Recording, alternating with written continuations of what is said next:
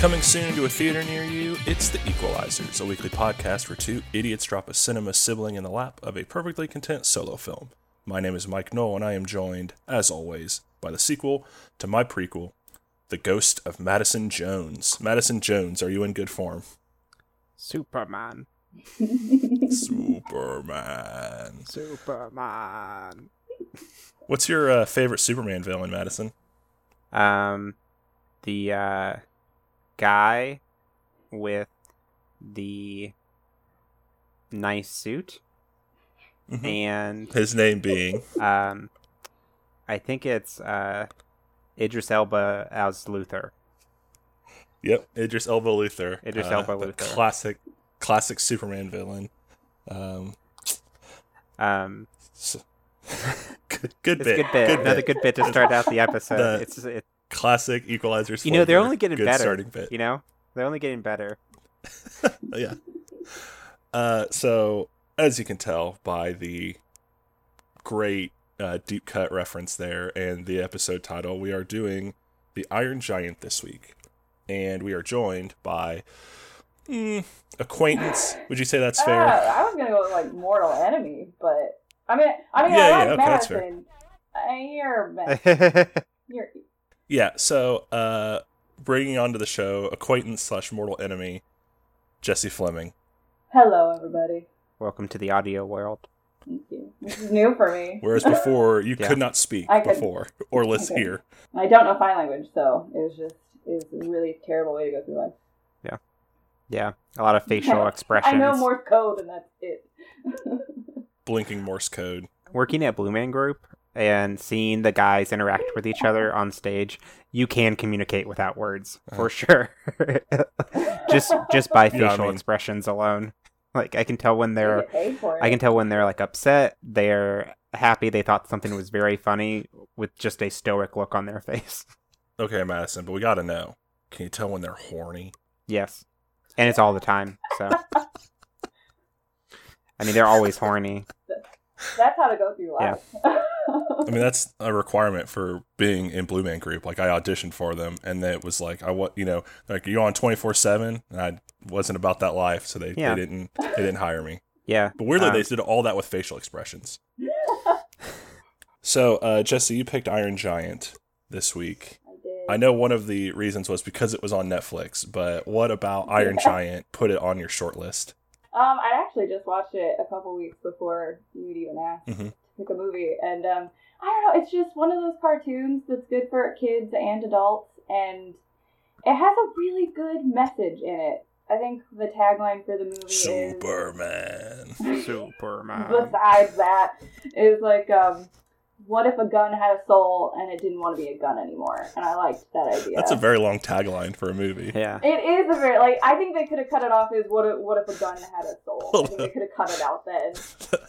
It sounds like some kind of 80s Mel Gibson, or Sylvester Stallone action movie plot of what if a gun had a soul?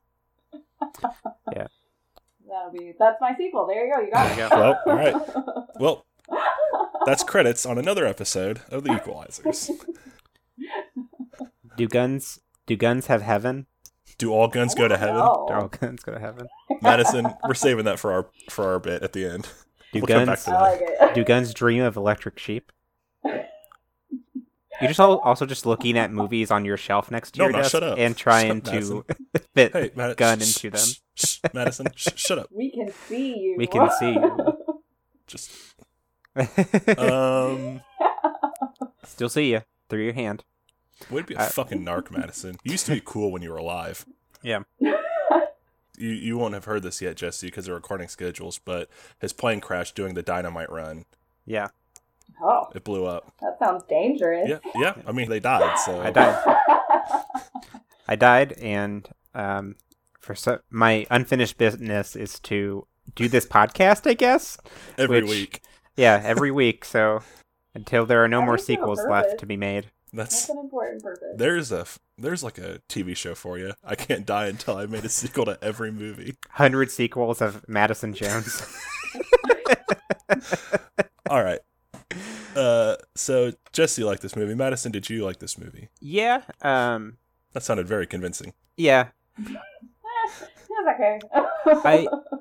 I've seen this movie many times before, like throughout my life, and this past time I had the thought while I was watching it, does this really need to be a cartoon?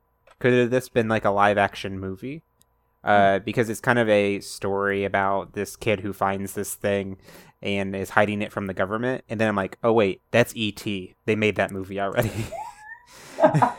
They were actually going to make this movie a musical with, is it the lead singer of The Who? Pete something or other. Oh, but wow. anyway, he had written it into a musical, and they decided that they wanted to do a cartoon instead. Is that somewhere out there that me specifically, IMDb. but then the listener incidentally could find? I found it on IMDb, but I was also going through some YouTube videos with like interviews with Bob Bird, the director, and Pete, whatever his last name is. Brad Bird. What? Fake fan. But anyway, he actually did an interview about it, and he did all the music for it, and then at the end, they're like, oh, we're not actually going to turn this into a musical. And he's like, whatever, I still got paid. That's amazing. That's definitely a Pete Townsend thing to say. Mm-hmm. Pete Townsend, that's it. Yeah. Thank you. I agree with Madison that, like, watching this, I thought, okay, like, right off the top of my head, I have, like, an idea for what we could do as the improv, and I was like, oh, no, that's what they were going to do with E.T. too, theoretically. Yeah. And I was like, yeah, this is kind of just E.T., actually. E.T. with the giant robot. Well, I found some people who didn't like this movie terribly much on Rotten Tomatoes. That's right, gang. It's time again for that classic segment, Papa's Tomatoes.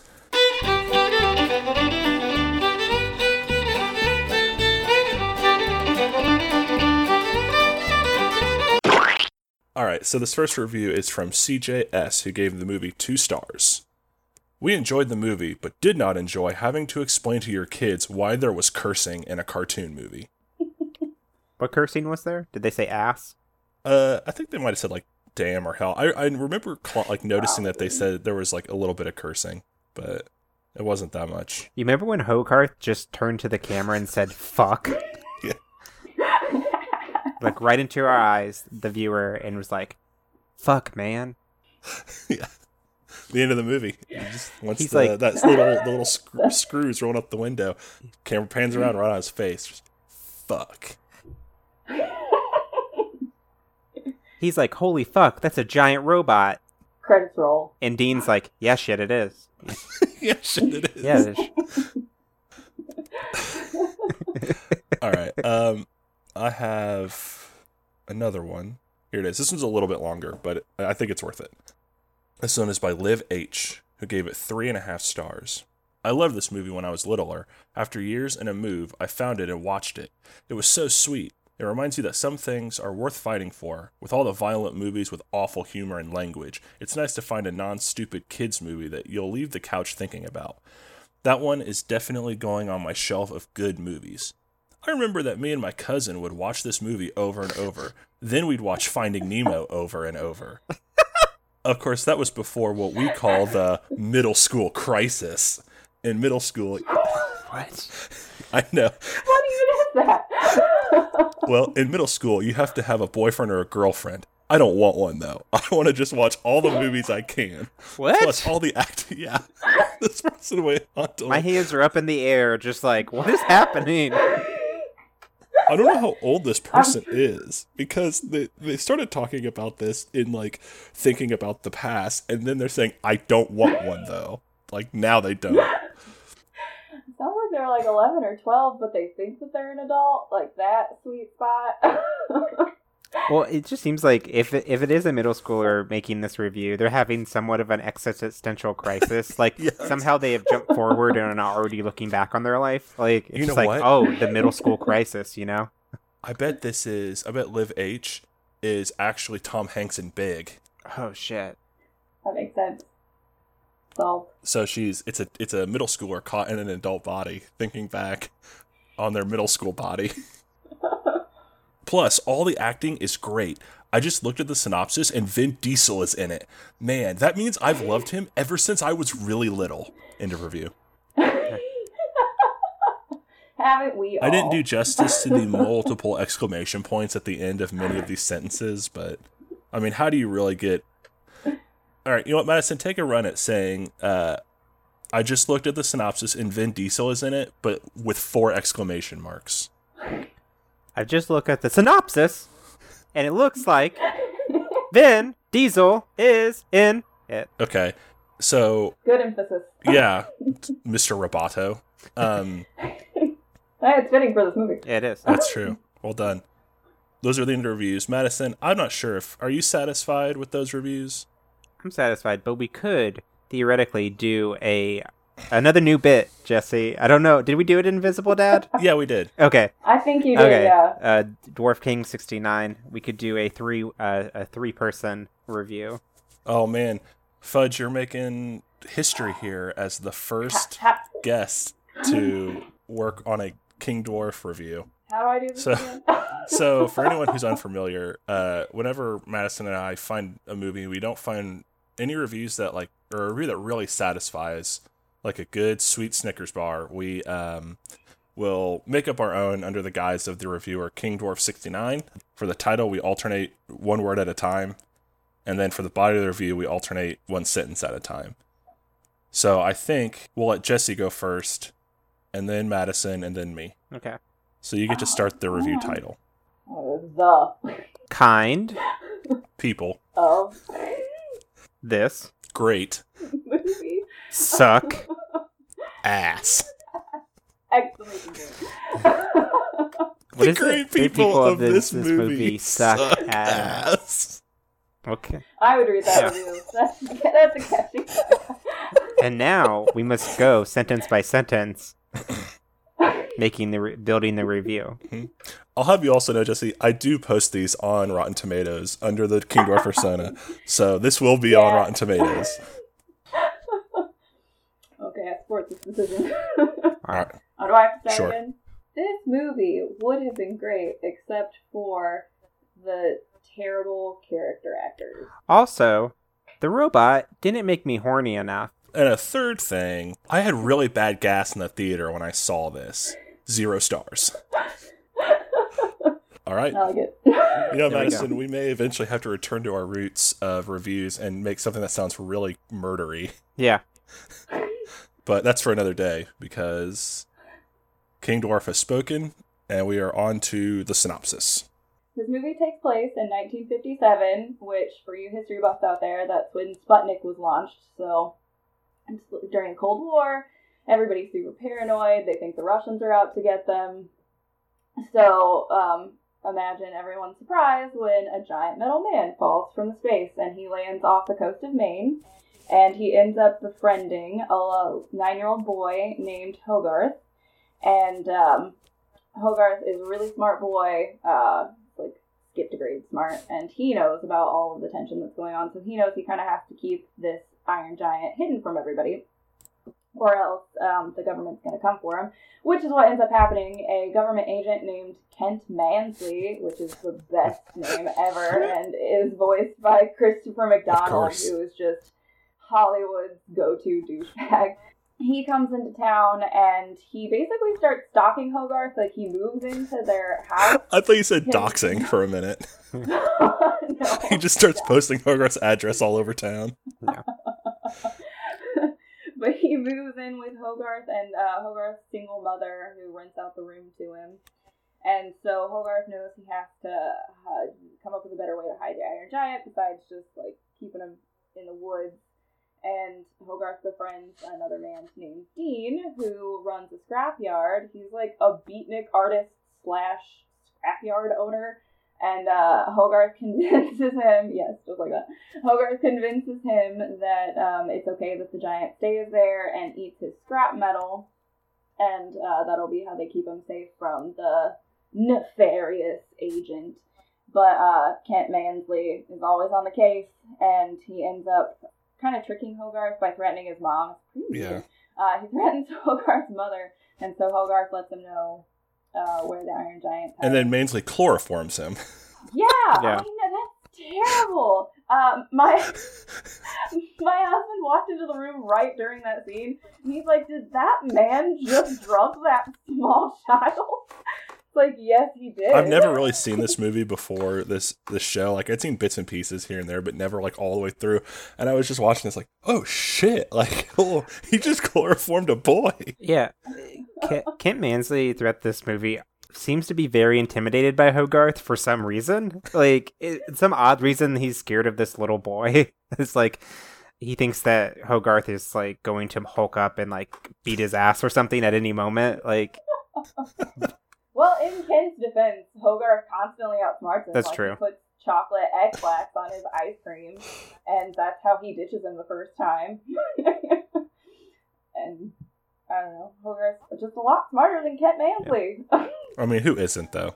The second time that they outsmart him is that Hogarth goes to the scrapyard and warns the Giant and Dean about Kent bringing basically the army with him to destroy this Iron Giant, and so they dress him up like one of Dean's art statues, and it works, and the government thinks that Kent Mansley is an idiot and basically fires him, but it doesn't end up working out because Hogarth starts playing with the Giant after the army leaves, and he's using a toy gun, and that kind of triggers the Iron Giant's natural defense mechanism against seeing weapons.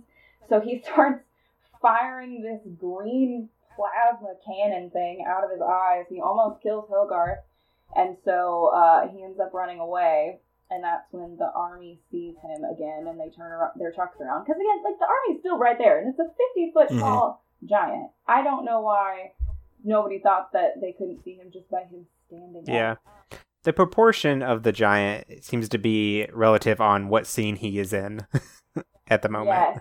Mm-hmm. Yeah, it changes. It's supposed to be 50 feet, but... I mean, at one point, he's only 6 inches tall, which is really a weird scene. I guess it depends on the size of your monitor that you're watching it on. Yeah. But anyway... That seemed very aggressive, Jesse. I'm not going to lie. It's like, oh, I don't know, maybe you were just watching on a very small monitor, unlike me. Not all of us get to live in an abandoned movie theater, Jesse. Yeah.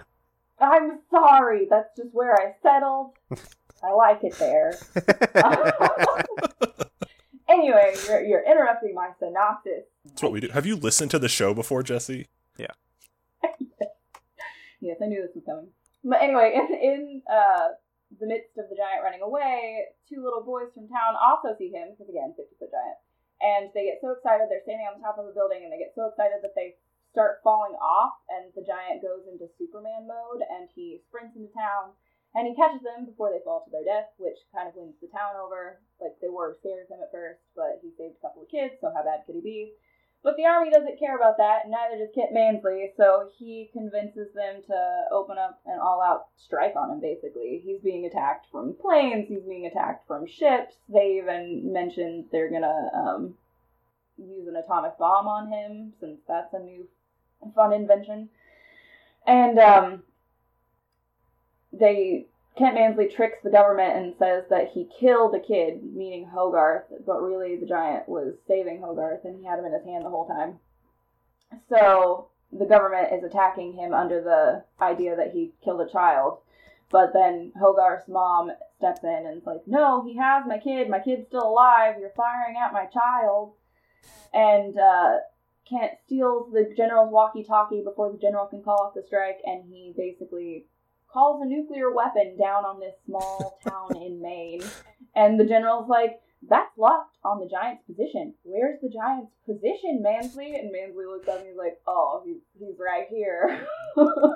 So basically he called an airstrike on himself, and he tries to flee, and the general's like, no, you're going to stay here and you're going to die like a man, because it got real serious real fast. Yeah.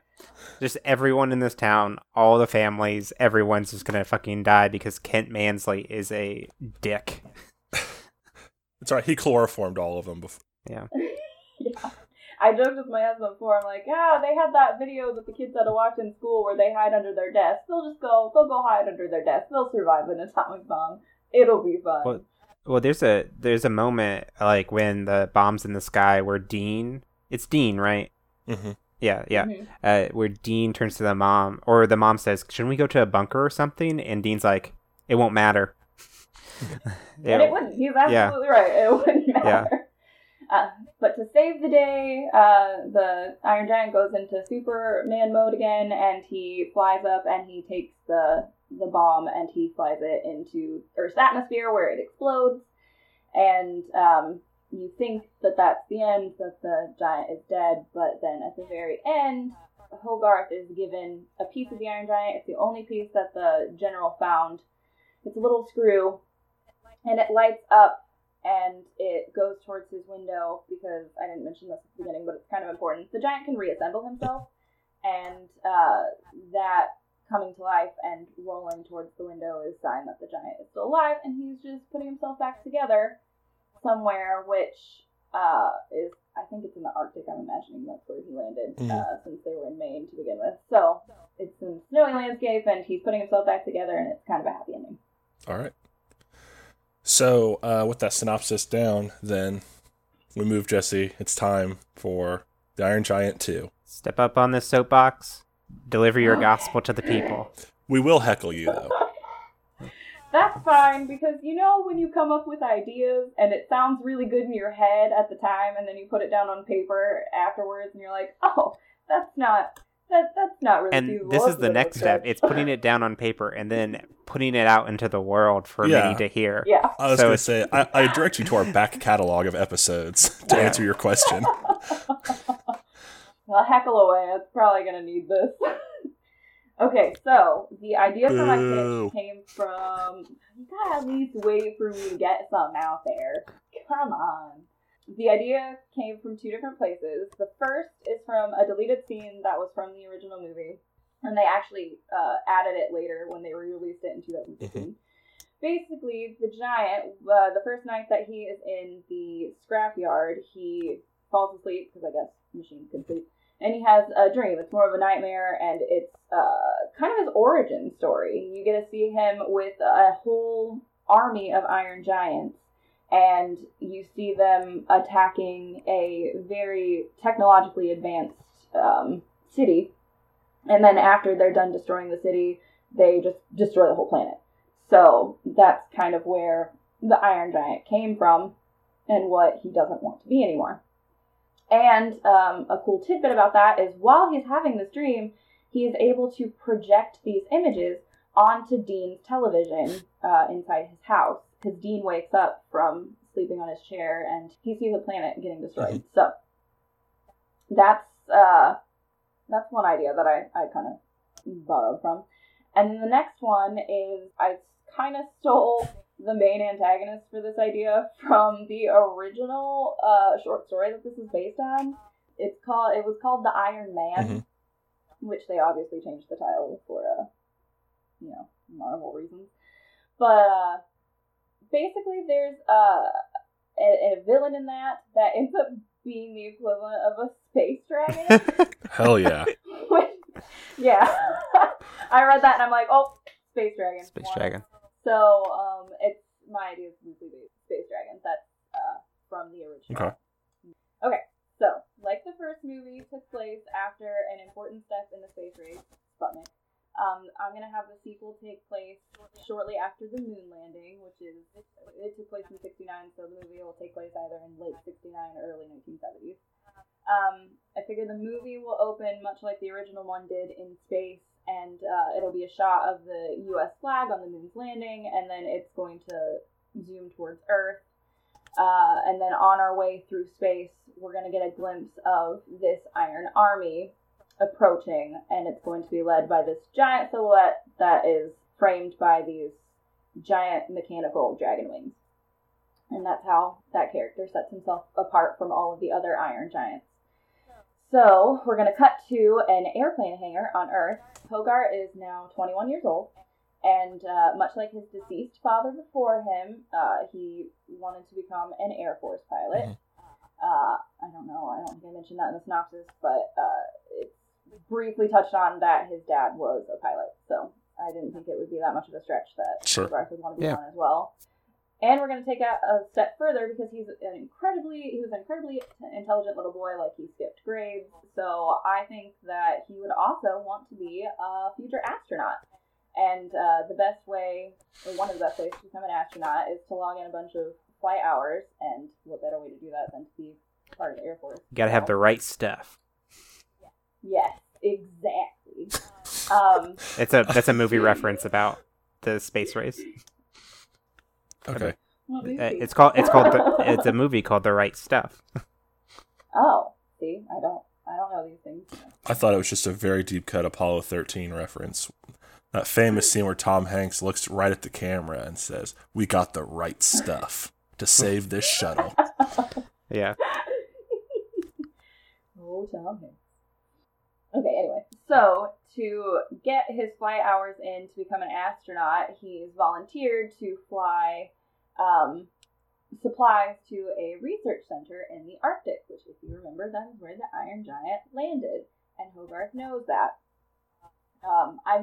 You guys might need to help me with this. I was trying to think of how he could still be in touch with the Giant before he had access to an airplane, and I don't, like, something that would let him know that the Giant was in the Arctic. I know he has the ability to project images, so maybe the Giant projected images that he was safe in the Arctic to maybe it's very far away, but maybe he could project, like, flashing images, and it, like, has some sort of, like, code to it that, like, Hogarth could, like, decipher.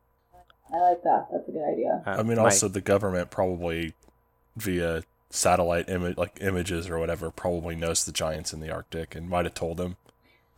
Maybe. Yeah, that could be it too. I mean, I don't know why they'd want to tell a little boy, but I mean they gave him a piece of the technologically advanced spaceman as a souvenir, so I don't know if. Yeah, I like that. I like both of those are good. I like the one where Hogarth figures it out himself, because I think that just emphasizes how smart he is. That's fine. And you have to be smart to be an astronaut. And I get uncomfortable if you agree with me too much. Yeah, that's exactly why I went with Madison's idea. I guess that's a win for me. It is Madison. It was a good idea before you said it, so you're fine. Okay, so established Hogarth knows that the Iron Giant is in the Arctic. So while he is flying these supplies to a research center in the Arctic, he also piles in some excess scrap metal that he gets from his stepdad Dean's scrapyard, so that he can drop by and give the Iron Giant a present. And so this is where the Iron Giant comes in. He realizes that his presence after everything that happened is still probably going to be a bit scary to Americans, especially with the Cold War still in full swing. So instead of putting himself back together and then going back to Maine, where Hogarth is, he decides to stay in the Arctic, which he kind of got that idea from Superman, because that's where his Fortress of Solitude is. So he kind of makes his own Fortress of Solitude. And first thing I thought of was, oh, what's he going to eat up there? And I looked it up, and there's a bunch of like raw metal minerals that are actually everywhere in the Arctic. Okay. So what I'm going to have happen is that in this Fortress of Solitude, it kind of goes into mines, like he makes his own mines, so that he can eat, like, the iron ore and the nickel and copper that are there. Absolutely. Hey, it's somewhat plausible. I did research on it. It is plausible. Hey, that's all you need. You just need a foothold, you know? And then you can just run with it. So that's how he's staying alive, and Hogarth's going to visit him, and we're going to get an inside look in this Fortress of Solitude, and he's kind of made it a little bit homey, and you can see around the cave that Hogarth has been giving him presents over the years. Like, there's a stack of comic books, especially Superman comic books that he still brings. Are they bagged and boarded? Because if they're collectibles, oh my god. He just wants to read them. He doesn't want to share them. But one day those could be worth a lot of money, Jesse. Hey, somehow I think the sub-zero temperatures would, like, maybe just destroy them anyway. No, that's what the bags are for, Madison. Jesus. Your standard comic book seal would protect from sub-zero temperatures. Yes. Yeah, thank you. Okay. Also, in a cave, it would be a little bit warmer because it would be protected from the wind and things like that. Again, Sure. it's plausible. impossible. Just need a foothold. Yeah. That's all that matters. All right, well, continue. I can't support the poor comic storage of the Iron Giant, but... Hey, what's he going to do with money? Is he going to eat it? I mean... Probably. The coins. I mean, the coins, yeah. He sells them and asks for the payment only in coins. Back to the Fortress of Solitude. We see Hogarth visit with him a little bit, and you see that their relationship is still really strong. Hogarth has brought a thermos of coffee to keep himself a little bit warm, and it's going to be kind of like a flashback to that jittery scene that he has in the original movie where he has espresso for the first time. He still can't handle his caffeine, so he's like jittering all around the cave, and he's talking about like his dreams of how he wants to fly in space and how his mom and Dean are doing. So basically just a quick way to catch him up on his life. And that's probably how we'll learn that he wants to be an astronaut. So after that, once Hogarth flies away, we're going to cut to the Kennedy Space Center, which is in Florida, and that's where Apollo 11 took off for the moon landing. And this is where the Iron Giant army that we saw at the beginning of the movie is going to first invade. So I didn't know how many giants needed to make up the army. I didn't want a whole lot because I didn't want just the entire Earth to be overrun immediately. So they're really powerful. We see how powerful the Iron Giant is in the original movie. They don't need a lot of them to destroy a planet. So I'm thinking maybe like 50 to 100, if that. Okay. Not. Oh, just I thought you were going to say like 4. No. Yeah, so did I. I thought like an actual army. Okay. And what do you call a group of giants? Like, you know how it's like a gaggle of... Oh, now I'm blanking on anything. I would say a horde, right? A horde. Oh, that's, a cup. A cup. A sheets. A sheets. A bathtub. A bathtub. Of Iron Giants. A ladle. A ladle. A ladle of giants. A pickle jar. A floret. Ooh, that's a good word. Floret. All right, I think that's it. Floret. A floret of giants. A floret of giants has invaded the Kennedy Space Center, led by the menacing silhouette that we saw before, which now we see him in clear light of day, and he looks similar to the Iron Giant with the add-on of having these giant dragon metal wings that come out of his back. And I didn't know what to call him. So throughout this synopsis, he's going to be referred to as Space Dragon. Okay. Space Dragon. I thought that sounded interesting enough. I have an actual logistical question from your pitches. Yeah. Do the wings serve a purpose other than flying? Because the Iron Giant can fly. Yes. Without wings. If it comes up in the pitch, you don't have to tell me now. I just wanted to make sure. I was curious. Well, I will tell you now, because I don't think I covered it very well in my pitch. So my idea was, one, it would definitely be used for flying, and it'll be like added thrusters to the ability he already has to fly in space. Okay. So he can fly faster and farther than any of the other giants, basically. Okay. And then it'll also be used kind of like as a shield. Like he can wrap them around himself. Nice. Yeah. Like gargoyles. Yes, exactly like gargoyles. That's actually what I thought of when I was had him in my mind. Not to agree with you. Which gargoyle does he most resemble? Oh, I haven't watched it in such a long time, but what's the main one? The gray one. Goliath. Keith David. He resembles Keith David the most. Yeah. Does this Iron Giant looks exactly like voice actor Keith David? Maybe that should be the dragon's name, Keith David. Yeah. I like it. Also, there's going to be extra guns that he has on his wings, too. You know, like the tip of wings, like the apex, is that what it's called? I don't know. But cannons can come out of there. I'm doing hand gestures so nobody can see them. That's funny. Okay, so they've landed on the Kennedy Space Center, and they go on a rampage, basically. They start eating all of the metal in sight, because that's what they eat. They eat metal.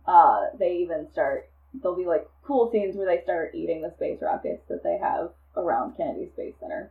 Now back in the 1960s and 70s, I don't know how many of those they had just lying around for display, but in my pitch, they're there, and they're eating them. And then they also start eating like the corners off of buildings and stuff like that. Much like the original movie, I don't want any loss of human life. I think that that's important. So Coward. I know. I think that it's important that the people who are at the Space Center are able to run away before anything happens. Mm-hmm. Because I would feel bad. Is it sort of like they're like just eating the planet, like they're just like decimating it as they go, like just tearing apart like city to city? Like, is that seems to be their goal, not to kill anybody? Exactly. Yeah, they just basically the only thing these giants want is to land on a planet, eat all of the metal resources, and then destroy the planet because they're done. Yeah. So it's Galactus. Yes. So really, this should be a Galactus of robots. It's the group name. A war of robots. I don't know what. It sounded so pretty. Woof. Yeah. So this naturally starts scaring people. So the general from the original movie, General Rogard is his name. I had to look it up.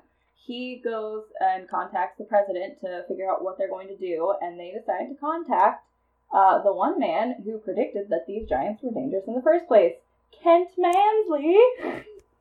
Oh, I couldn't have this movie without Kent Mansley in it. I just couldn't. He gets the call while buying bulk chloroform. Yes. Actually, unfortunately for Mansley, you can't just try to blow up a tiny town in Maine for no reason without some consequences. So we're actually going to open up on him still being in federal prison, because that's probably where he'd be sent after that. That was impossible. For sure. So we see that he's become even more obsessed with the giant and Hogarth since his incarceration, because he was very, very obsessive. He basically blames them for all of his problems, even though all of his problems are his own making. So he's been raving for years that the giant was never really destroyed, and that he knew exactly where the monster was hiding. He figures this out. This kind of ties into what Mike, you had said before about the government surely knows where he is, because he's a giant metal man. So he has inside government contacts that he's still kind of friends with, and they've been keeping track of Hogarth, and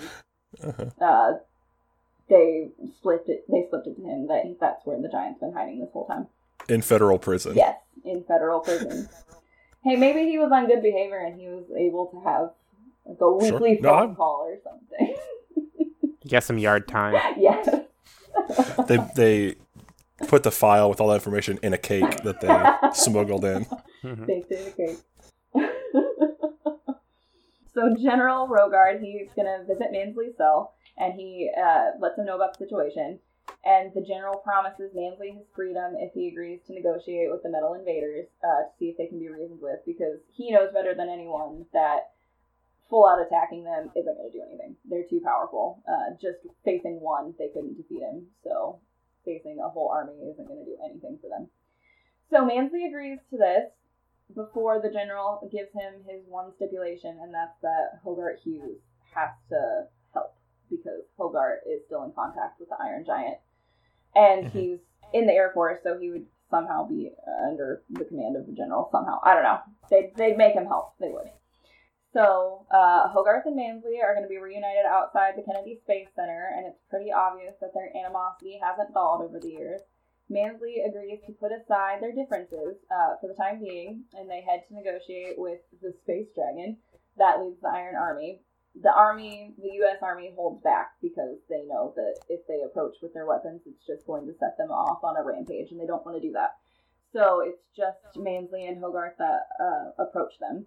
And as soon as they are far enough away from the U.S. Army, Mansley is going to incapacitate Hogarth somehow. Like, he's going to smack him over the back of the head, and he's going to knock Hogarth out.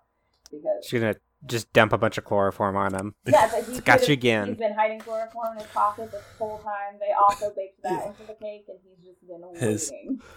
He doused his suit in chloroform and just, like, waited and just kind of... Like, give me a hug, Hogarth. Bring it in, son. hug it out. Let's hug it out. For the first 20 minutes after they meet up again, he just keeps trying to hug Hogarth, and Hogarth's like, no. I said no. He keeps yelling hog hug as he tries to hug hug him. hug.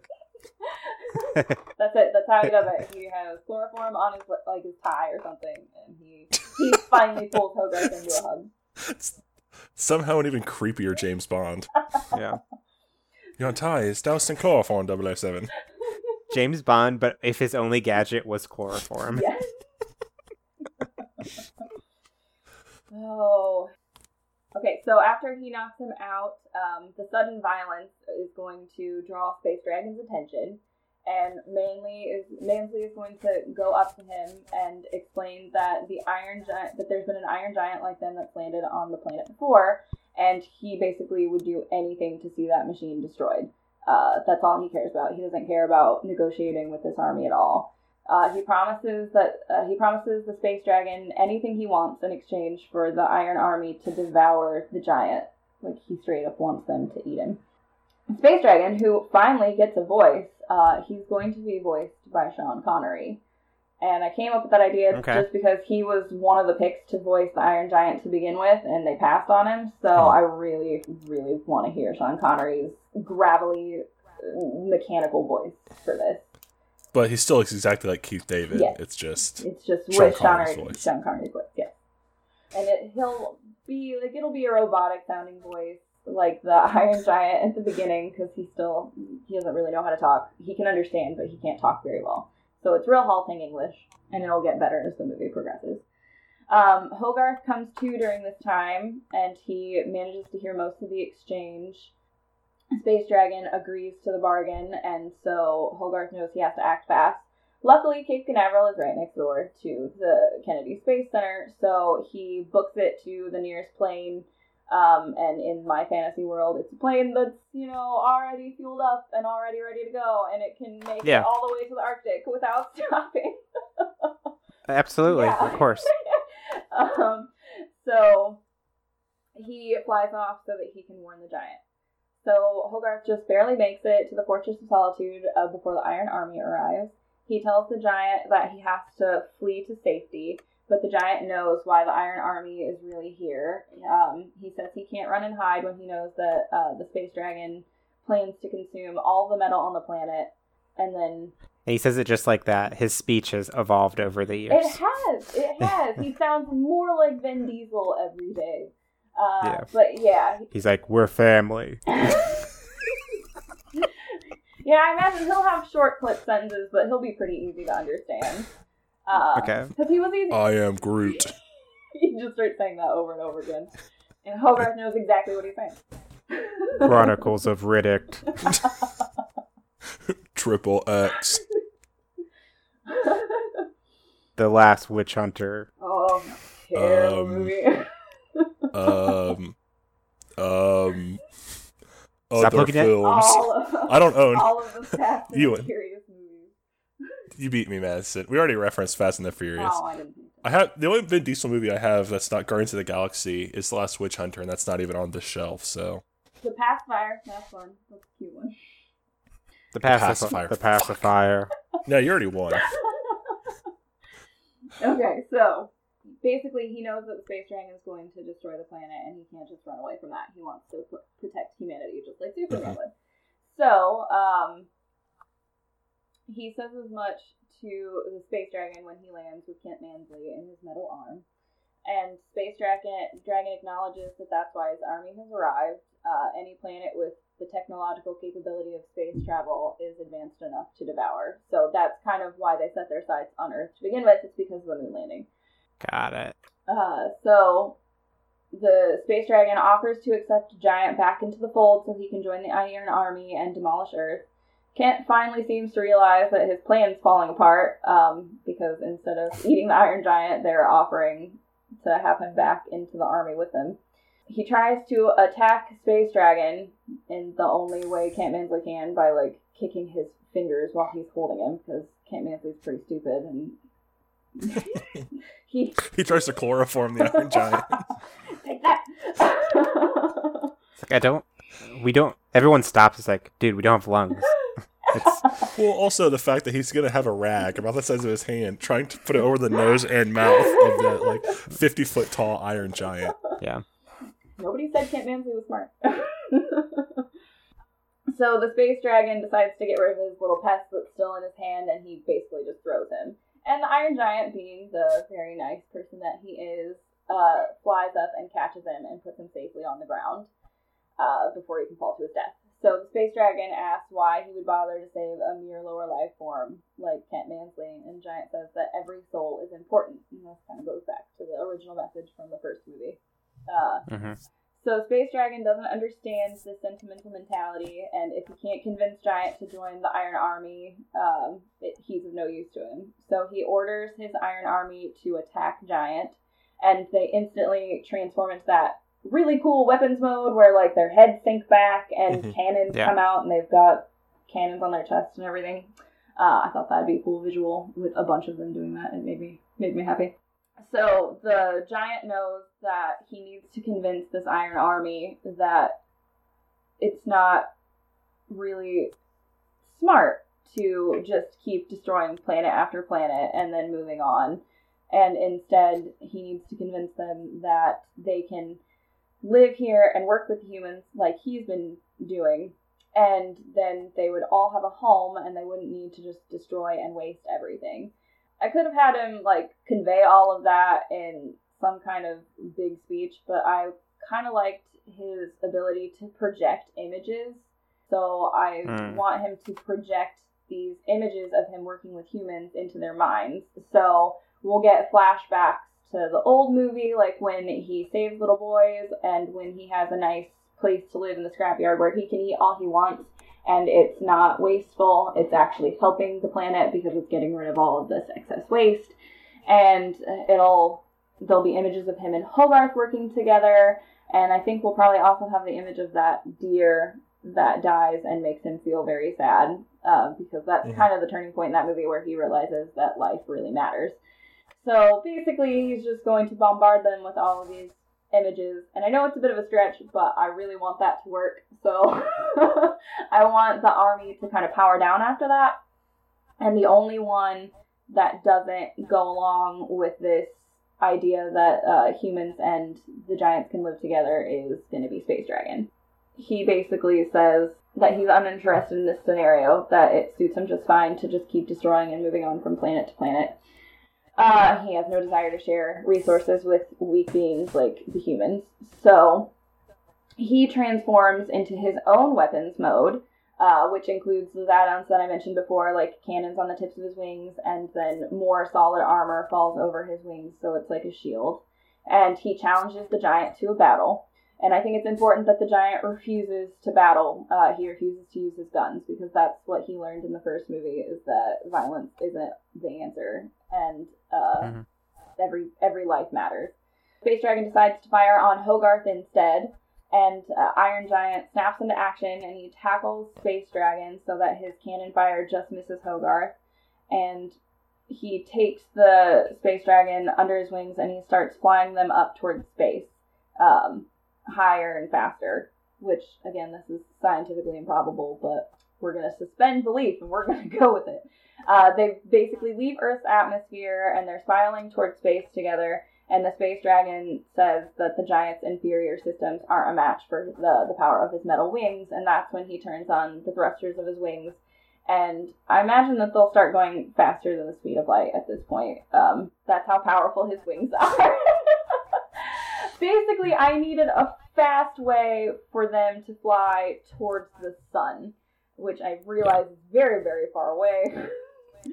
But the Giant is going to notice that they're flying closer and closer to the sun, and he's going to think back to the Superman comics. Like, Superman derives his power from the sun. So he's going to use the sun to get rid of the Space Dragon once and for all, so he can't destroy the planet that Giant has grown to love. So he kind of uses the Space Dragon's own power against him, and he holds him on this trajectory, so they both fly towards the sun together, and the Giant kind of it appears that he sacrifices himself as they fly towards the sun, and they get kind of consumed by this blinding flash of light. Again, not super possible, But if you guys have any ideas on how they can get to the sun faster, call an Uber. Space Uber. The movie's almost done. We're going to flash forward a few months to back on Earth. Kent Mansley is back in prison, obviously, because he sold out Earth again. He's being visited by Hogarth, and I kind of wanted to leave Kent Mansley as growing a little bit as a person. Like, he finally realizes that the giant saved his life, and he's not this terrible hulking robot that needs to be dealt with. So basically I'm gonna kind of have Kent Mansley finally apologize to Hogarth for everything that he's done to screw everybody over. He apologizes about the giant being dead because he knows how close Hogarth was with it.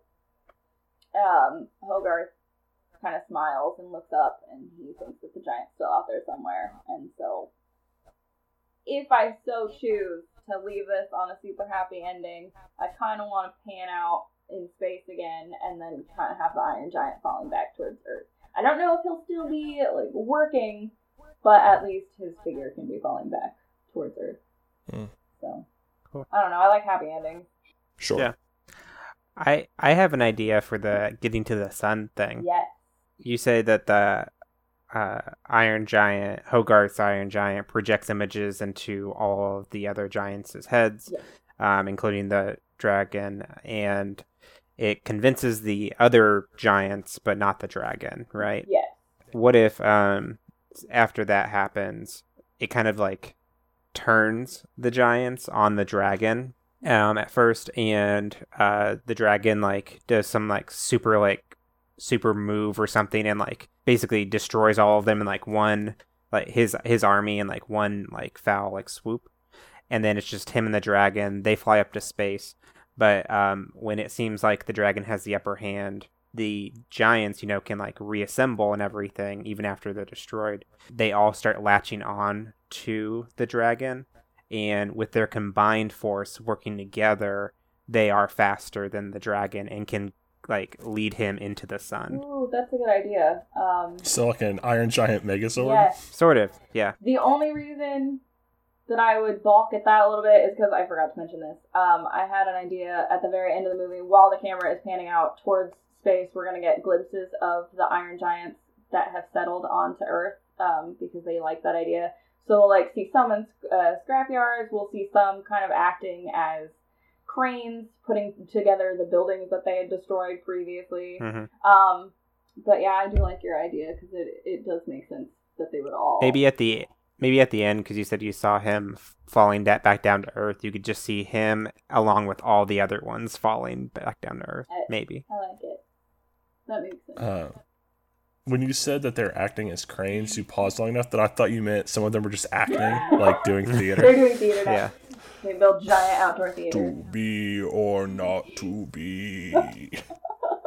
Superman. Alexander Hamilton. Alexander.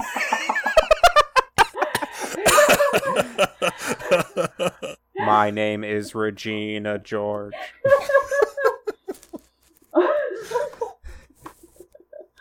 My name's Bond. James Bond. I like it. Oh, man. All right. Madison, do you have any questions? I don't. I think that was really good. I think it's a very good spiritual sequel. I like the idea of this otherworldly force comes in, and then the giant still has this like duty to save like the world even after basically it was rejected by it, sort of. So it's like this. It's very Superman-esque. So. Mm-hmm. Yeah, I thought as an alternate ending, if you want a happy ending, the Iron Giant could just fly around the Earth backwards really fast and turn time back. I thought that's where it was leading to. Yeah, I kind of thought at first that was where you were going, but I didn't even think about that. That's clever. You're clever sometimes, Mike. Sorry, I just got a shiver down my spine. I'll stop complimenting you. I'll only say mean things, just like I always do. Okay, so Madison, I don't know if you want, but we can try our 15-minute... Yeah. Our 15-minute rodeo. Okay. We're at like 59 minutes right now. So. Yeah, I mean, this will edit down. Yeah. We can try it. Do you have an idea? I had a couple Okay. nuggets of ideas, but Cool. Jesse, will you start a 15-minute timer for us? Yes. Hold on. And we're going to let's stretch first. Get our equalizing muscles, which are oddly mostly in our back. Yeah. Red leather, yellow leather, red leather. You gotta carry a lot of out there ideas, so that's why it's all on your back. Before we do this, Jesse, is there a title to this other than just the Iron Giant 2? Did you have a... Yeah, I thought maybe like the Iron Giant 2, the Iron Army. The Iron Army? Okay. All right, here's my pitch, Madison, for us. The Iron Giant versus the Iron Lady, and it's the Iron Giant meeting Margaret Thatcher and fighting Margaret Thatcher. That's pretty great. Okay, you don't start the time. Go ahead and start the time. That's an official entry for an idea. Ready, go.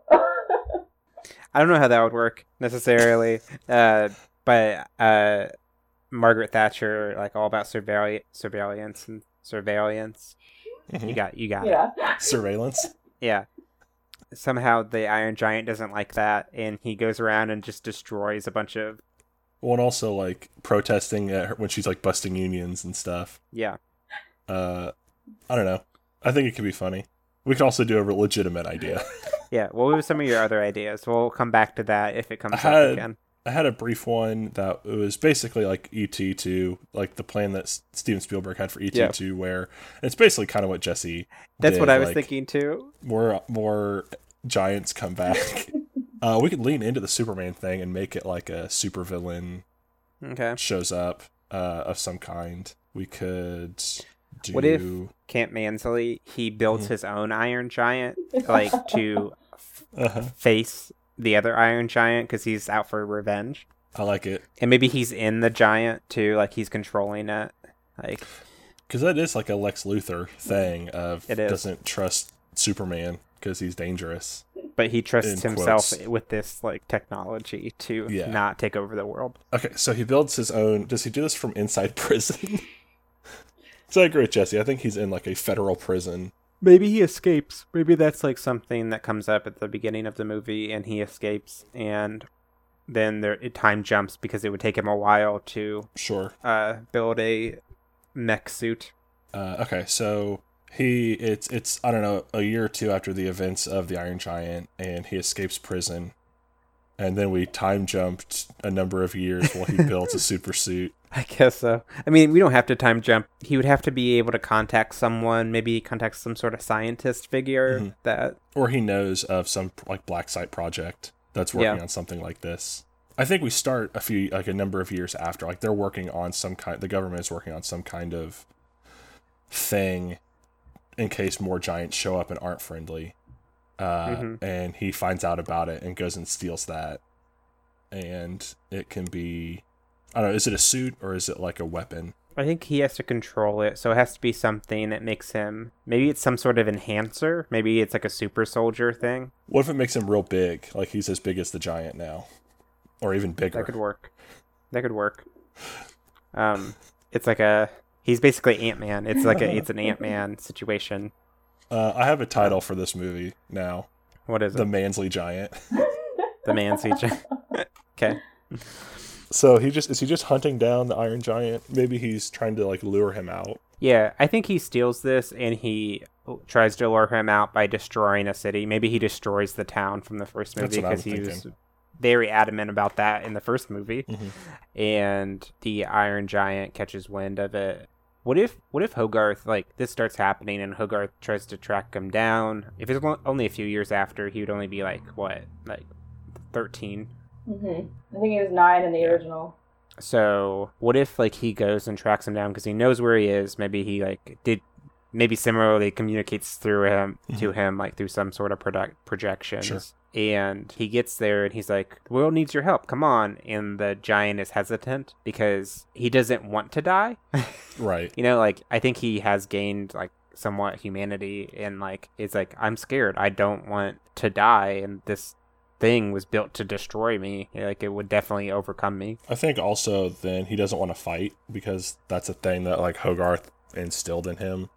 In the first one, he didn't really fight. I mean, he did when he got like when they triggered his defensive weapons, but like I think he's like, this is last time I just went up and flew a missile into space. This time you're asking me to go fight a dude. Yeah, you're asking me to kill this person who, by and large, is pretty evil, but Right. like he's still a person. I don't think that's the way. That was my intended purpose, was to kill. I don't want to kill. So at the end of the movie, when he finally beats Mansley, does he like snap his neck like General Zod in Man of Steel? I don't know. Like, I mean, you brought up killing. I was just gonna have him beat Yeah. him up, and yeah. But- I mean, yeah. I think that was the implication, because I would think like it's like, oh, you have to go stop this person. You have to go defeat him. Mhm. And then Hogarth's like, what if you just go beat him up real bad and like don't kill him? It's like, but he'll never stop. Like he'll never stop like yeah. trying to kill himself, you know? All right. So how does he convince the giant then to do this fight? I don't know. Maybe it's somewhat of a Matrix thing too. Where, if I'm remembering these movies correctly, Neo goes and he's gonna let Agent Smith kill him. It's like, oh, this is all Mansley wants, is to kill me. That's all he wants, is the whole reason why he's doing this. I'm just gonna go let him destroy me, and then it's gonna be over. But he can also rebuild himself, so I guess maybe Mansley's found a MacGuffin that allows him to stop that from happening.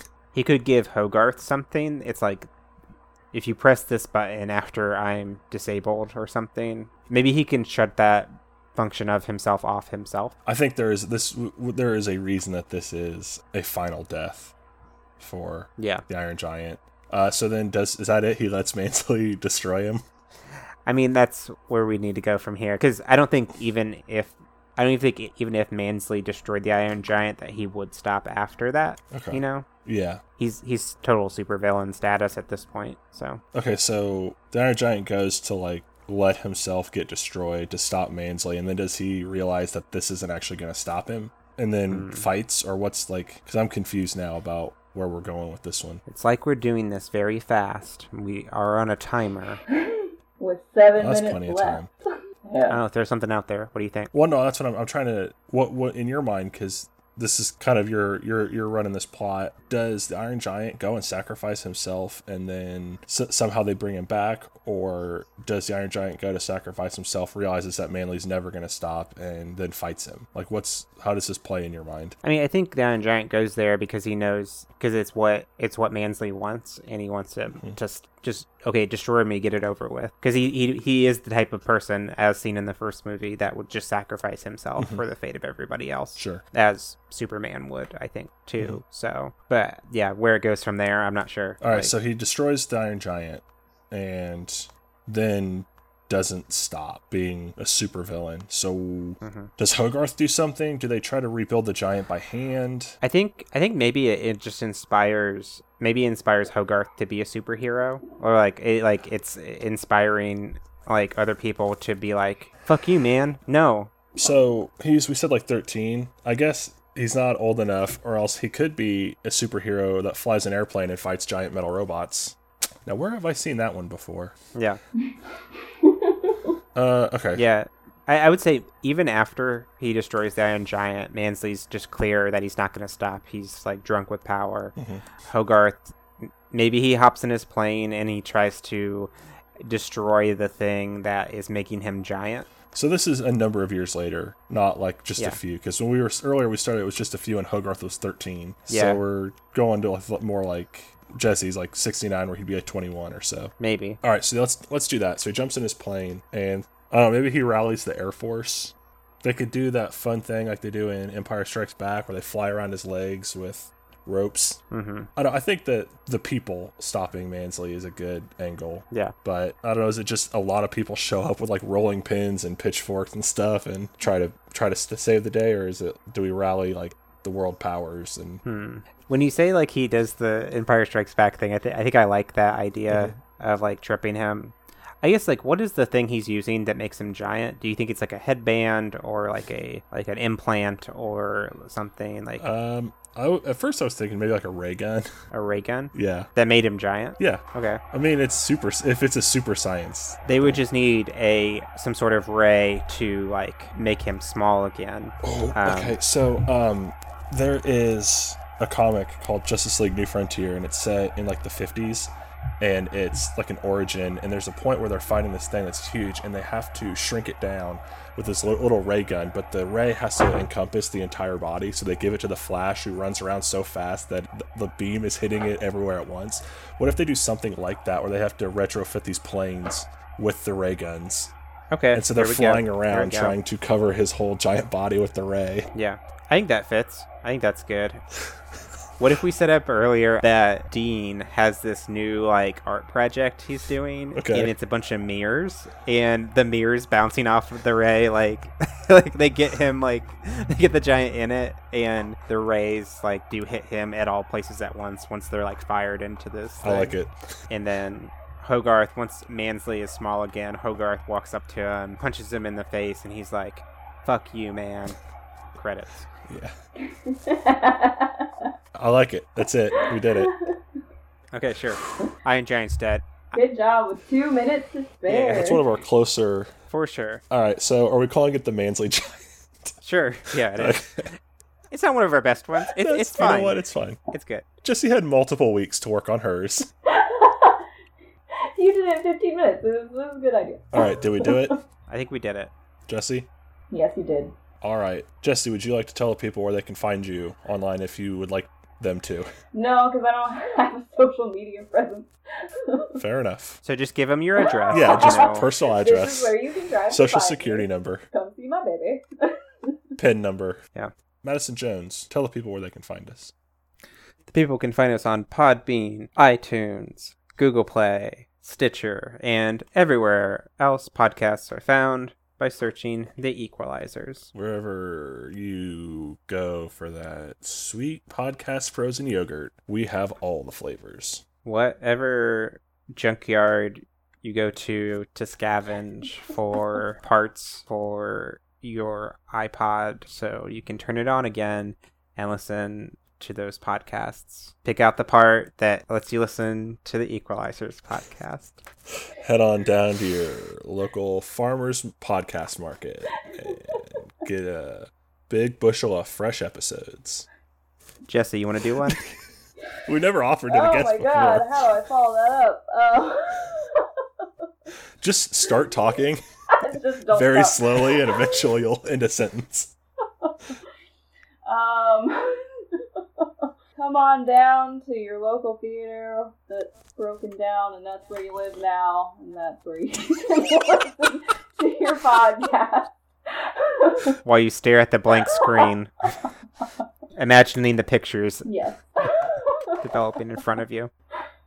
I like in the lore that you live in an abandoned movie theater is that the Iron Giant is the only movie that's left there, and that's why we're doing this one this week. I watch it over and over again. We have weird lore that, like, Madison is a ghost that lives with Idris Elba and Sir Patrick Stewart. Kylie is a confirmed servant of Satan. You can find us on Facebook and Twitter at The Equelizers. Gmail is equelizers@gmail.com. Our Instagram is _Equelizers, where we post a teaser for the next week's episode, and I'm not sure what it's going to be for this one, but it was probably wild. Yeah. You can also find us on Rotten Tomatoes at King Dwarf, one word, 69. Special thanks on our theme song, Rock Thing. Go to Creo. You can find them at www.creo-music.com. Now, Jesse, as you know, the guest gets to pick the next week's movie, and I think I know what you're going to pick, because we talked about this. I'd like to say you brought this on yourself. I did. You guys, I dug a very deep grave and then also made a bed in it. Mike has gotten me into some real shit here, and I appreciate that. Yes. I'm going to challenge you guys to the cinematic marvel that is Christian Mingle, the movie. Yeah, so some months ago when we were a wee baby podcast, I found out that there is a movie called Christian Mingle, the movie. And I posted on my personal Facebook a challenge saying that if 10 people shared the link to our podcast on their Facebook, I would watch and live blog Christian Mingle, the movie. And only Jesse hated me so much that she did it. No one else shared it. No one else did anything with it. But Jessie hated me so much and wanted me to suffer that she's the only one who did. So one night I watched it, and I only on her Facebook I posted about it. And I wanted her to come on and pitch a sequel to Christian Mingle, but she decided to torture Madison instead. Yeah. It's just because I think that Madison is the only one who could make a sequel worth watching out of Christian Mingle. Oh, wow. Thank I don't have faith in, Mike. I mean, I already told you my ideas, but joke's on you. It's a riff episode next week, so... That'll probably be better.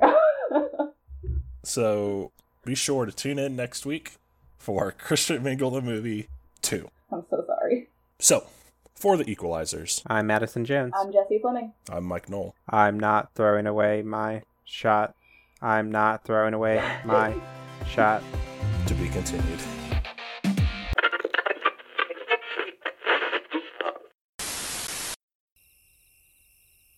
My name is Jake. Just Jake.